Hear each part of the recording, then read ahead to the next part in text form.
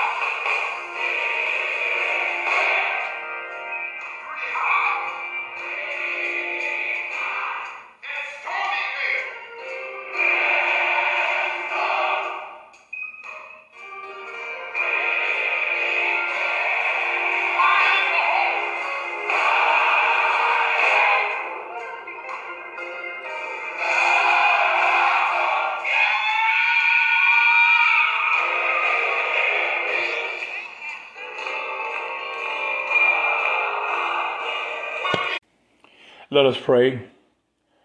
Our Heavenly Father, we come to you in the name of Jesus. Your life in us brings stillness to our turmoil. Your life in us brings clarity to our confusion. Your life in us brings wisdom to our worries. Your life in us brings contentment to our striving. Your life in us brings gentleness to our anger. Your life in us brings patience to our panic. Your life in us brings hope to our suffering. Your life in us brings faith to our frustration. Your life in us brings such heavenly treasure into our hearts and enable us to navigate a peaceful path. In you, we find our strength for our journey, and we build our lives on the solid rock, which is your Son, Jesus the Christ. In the name of Jesus the Christ, we pray. Amen. Our scripture lesson today will come from Matthew, the 16th chapter, the 13th verse through the 17th. And it reads like this. When Jesus came to the region of Caesarea Philippi, he asked his disciples, "Who do people say the Son of Man is?"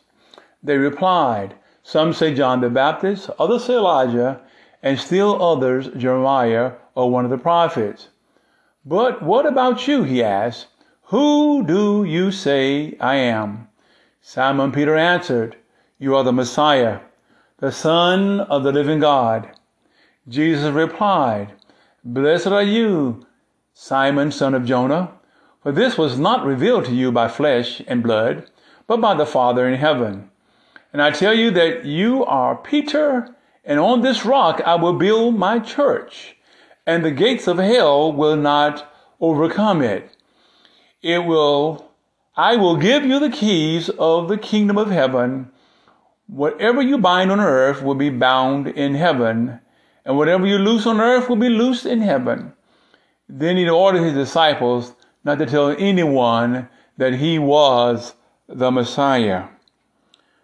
Today's scripture lesson will be entitled, "Upon This Solid Rock."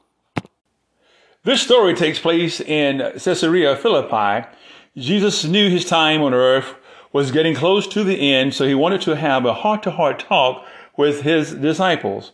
He wanted to talk to them straight. So he went about 25 miles northeast of the Sea of Galilee so he could get out of the Jewish region where they were plotting to kill him. And he went up to Caesarea Philippi where there were few Jews. There would be less pressure, and there he could have a little time with his disciples. Jesus wanted to make sure that everyone understood who he was. He wanted to make sure that when he left, they would understand all about his ministry. So in this heart-to-heart talk that Jesus is preparing to have with his disciples, the whole plan of salvation is at stake. The gospel message, the good news of his coming, is on the line. He has to make sure they understand. So let us look at the text. The first thing Jesus asked his disciples is, "Who do people say that the Son of Man is?" Let's stop right there for a minute because there's something right here that's really important. See, he waited until he got to Caesarea Philippi, and the reason he did this is because of all the religions around there. This area was probably the most mixed religiously part of the country. When Jesus asked the questions, "Who do you think I am?" there was at least 14 temples or places of worship for God, the god of Baal, within about 5 to 6 mile radius. And so they were passing all these other places of worship. Behind in the cliffs was the Greek god Pan, who many of the people came to worship. In front of them, there was a temple built for Caesar. And we all know what the people had to do every year. Come and bow down and say, "Caesar is Lord." So in the middle of all these different religions and so-called worship places, Jesus take his core group of people aside and ask them a very important question. "Who do you say that I am?" And Peter understood the question. And he said, "You are the Christ, the Son of the living God." And every one of the Gospels talk about the word Christ. Christ and Messiah are the same. Obviously, one is Hebrew and one is Greek, but both mean the same. It means the anointed one. In other words, when Peter looked at Jesus, he said, "We want you to know that we know that you are the anointed one. You're not one of the prophets. You're not Jeremiah. You're not Elijah. You're not just an incredible person in the religious life of these people that you minister to. You are the anointed one." Jesus is established as the one true Lord, the only Lord, the Messiah, the Christ. He is it. The most important, most crucial foundation to us. Jesus is Lord. Once that is established and rooted, then we can carry on. You and all of you need to know Jesus is Lord in my life. He needs to be Lord in your life. Jesus is Lord of this church. This church would not exist if he had not come from his hand.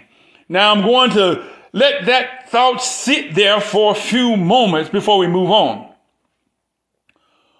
Once Jesus is firmly established as Lord, look what Jesus does next. Next, he acknowledges Peter. Only when we first acknowledge Jesus as Lord can God acknowledge us. And he looks at Peter and he says to him, you are blessed. When we are blessed, when we acknowledge that Jesus Christ is Lord, that's the only hope for blessing in our church. Now hear me and hear me good. I said the only way this church is blessed is that we acknowledge that Jesus Christ is Lord. Getting more people in the church won't make us a blessed church. Getting more money in the church won't make us a blessed church. Getting our budget balanced won't make us a blessed church. Singing more hymns, singing more spiritual songs and chanting choruses, lifting our hands and worshiping, clapping and running and singing and dancing will not make us a blessed church. When we are a blessed church is when we acknowledge who Jesus Christ is. We want to be a blessed church. We want to have blessings poured down from heaven as we acknowledge Jesus as our Lord. Once that's done, the blessings come and the church grows. What does Jesus say? He said, blessed are you, Simon, and from now on you will be Peter, meaning rock. On this rock I build my church, and all the powers of hell will not prevail against this. Now, why did Jesus talk like this about the power of hell? Because Jesus knew. Jesus knew that his disciples, his core group of believers, would be up against the powers of hell. Not only was Jesus about to face death and hell and the grave, he knew he was going to conquer those, and he knew the power of hell would be unleashed in a fury such as the culture had never seen before because of his death and resurrection. So he was telling his disciples, don't be discouraged.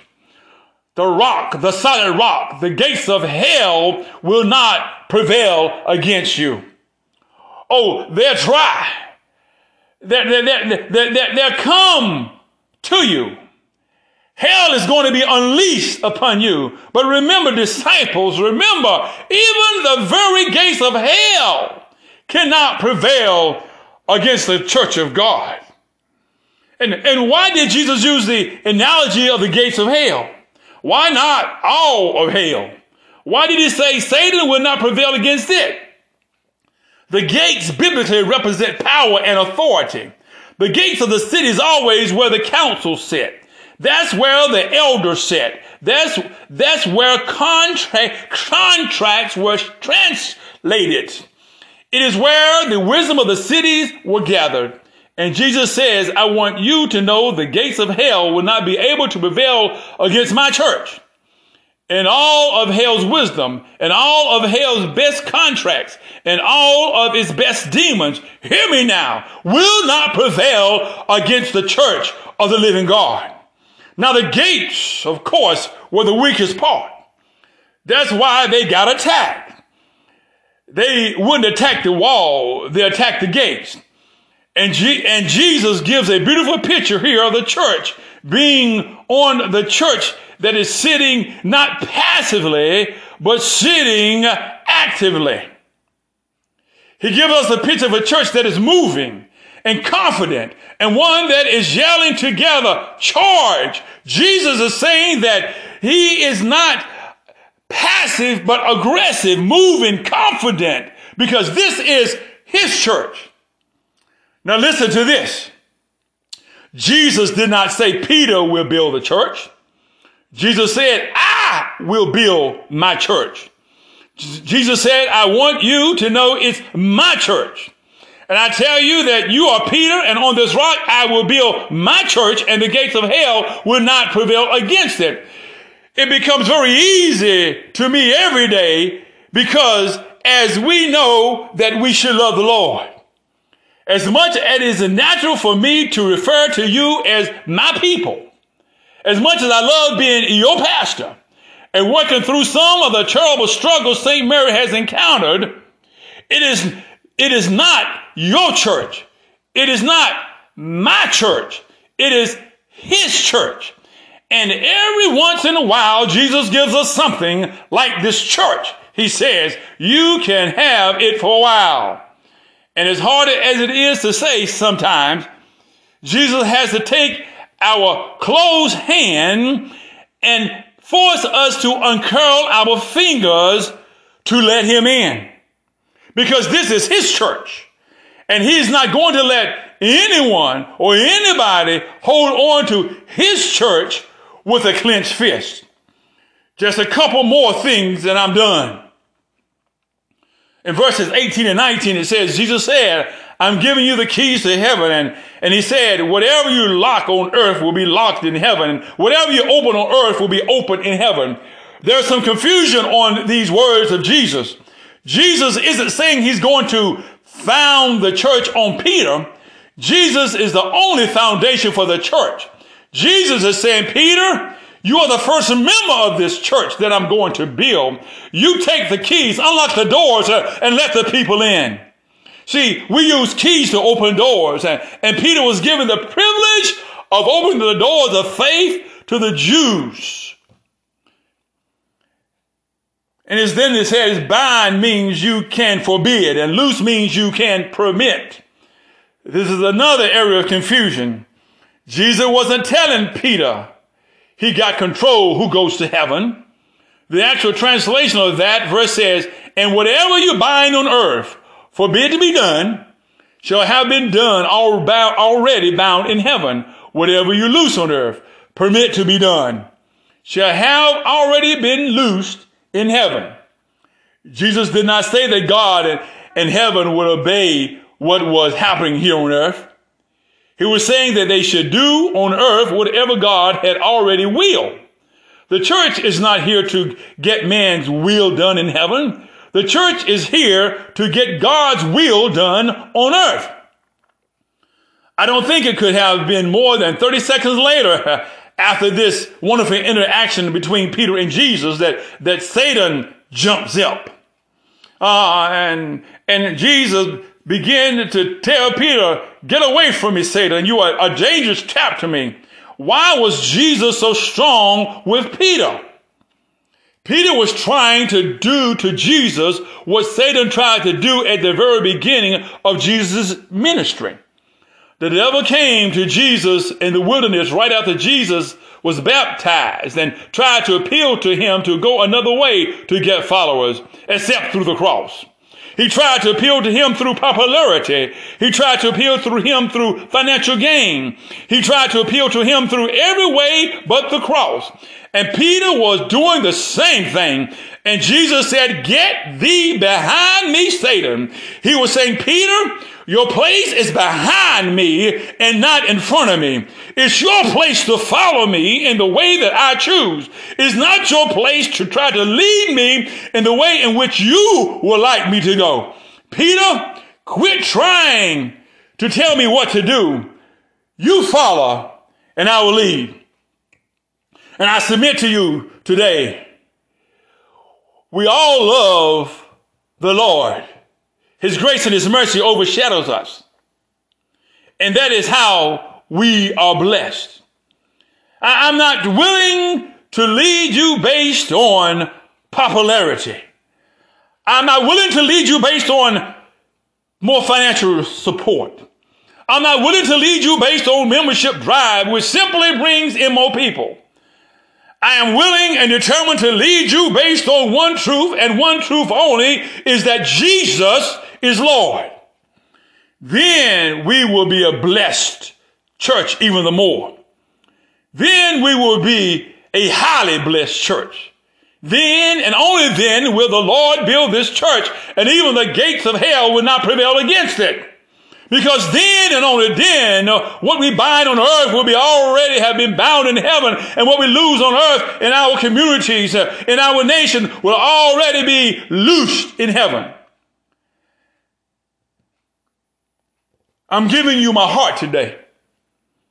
I pray your heart has received this message. I can tell you something. The best days of this church are ahead. How do I know that? Because Jesus said, I will build my church and the gates of hell will not prevail against it. A pandemic can't stop the move of God. A virus, hallelujah, cannot stop the move of God. Nothing can stop the move of God, because he has already said, I will build my church and the gates of hell shall not prevail against it. All we have to do is stand and acknowledge who Jesus is. It reminds me of an illustration of geese. When geese fly together, each geese provides additional lift and reduces the resistance from the other geese flying behind.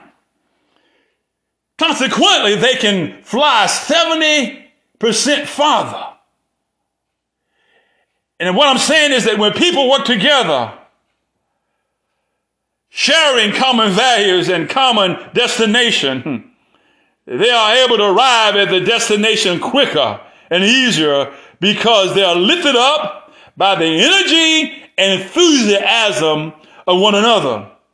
Another thing I noticed about geese and flying birds is that they fly in a V formation. It's quickly discovered that it requires a great deal more effort and energy.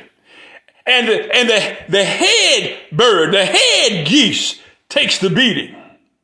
However, like the geese, they usually discover that they miss the energy if they decide to fly all by themselves. So they come back into the fold. And geese rotates leadership. When geese fly in the front of the formation, he has to expend a lot of energy, and he breaks the floor of the air that provides the lift for all the other geese. Consequently, when the lead geese gets tired, it drops out of the front position and moves to the rear of the formation where the resistance is lighter, and another geese moves to the leadership position. This position happens many times in the course of their long travel. What you're saying, preacher? Consequently, on good teams, everyone has the opportunity to serve as a leader as well as a follower. And this is what I like about geese also. Geese honk at each other. They are frequently making honking noises as they fly. The church should have some hallelujahs and some thank you, Jesus. The church should be saying, you can do this. The church should be saying to one another that it is because of God in us that we are here. We need to encourage one another. We need to let everybody know that we and everybody else is special in the sight of God. We have to have adequate communication. Time is out for folks saying, you know what I mean. We got to speak it into existence and let somebody know that you love them. Let somebody know that you care for them. Let somebody know that you're there for them. The next thing that geese does is the geese help each other. Geese, as they're flying and one gets ill, a couple other geese will fall back to the one that has gotten ill or gotten injured. They will stay with one another. Oh, hallelujah. Either while the geese gets well or the geese dies. I'm here to tell you, church, that when we get weak, We need to stand by one another. We need to let the world know that for God I live and for God I die. And that when one of us become weak and we know that the chain is no stronger than the weakest link, we should not let one another fall by the wayside. We need to tell our brothers and sisters, I'm here with you. I'm here with you because the God in me has been keeping me for a time like this. I want to let you know that God is still in the blessing business, and I will not forsake you, and I will not leave you, because God has told me that that is part of my Christian fellowship with my believers, that I need to walk with one another. And we need to let the world know you're determined to go all the way. On Christ, the solid rock, we stand. And all of the ground is seeking sand. I learned a long time ago there's a lot of seeking sand. But on Christ, the solid rock, there's no seeking sand. Let us continue to walk together, to love together, to pray with one another, to be in contact with one another as we encourage one another. It builds the body of Christ. I trust and believe that something has been said to encourage your heart, to bring you closer to Christ. May this word of encouragement and direction sit well with your heart, that you have something to think about and to pray about and to meditate as you move forward during the week.